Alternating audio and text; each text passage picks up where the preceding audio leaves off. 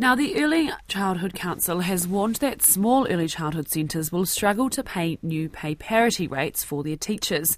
The council says its survey of centres shows smaller centres have the highest proportion of experienced teachers who get the biggest pay rises through pay parity. It says those organisations could get into financial difficulty because government funding for pay parity is insufficient. I spoke to the council's chief executive, Simon Laub, earlier about how much pressure these small centres are under. There's still more that needs to be done to untangle the pay parity policy because it's got a lot of problems with it. But what this survey shows is where the experienced teachers are. If the experienced teachers were distributed evenly across all the centres in New Zealand, then you could theoretically fund those centres based on an average.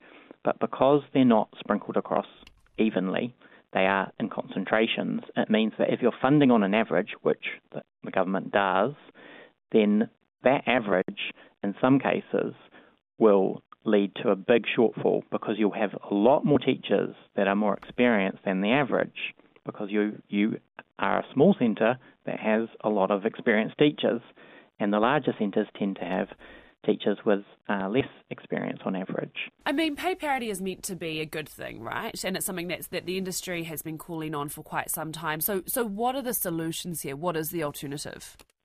We now know that there are winners and losers. It looked like there were going to be winners and losers last year when it came in, but now we know a bit more about who the losers are. What I think, in terms of the overall direction, we need to pay teachers more. So that's why people are just opting into this initiative anyway. Like, they'll just do it because they want to pay teachers more, and that is actually something we would say is a good thing. The problem is that the policy will create unviable centres in some cases. So initially, we need some help for those guys. No one is disagreeing with that direction of travel, of the government taking a role here and fixing teacher pay, trying to fix teacher pay, but putting in conditions that force employers to pay something that they're not getting funded for will only lead to increasing fees and closing centres which have no fees.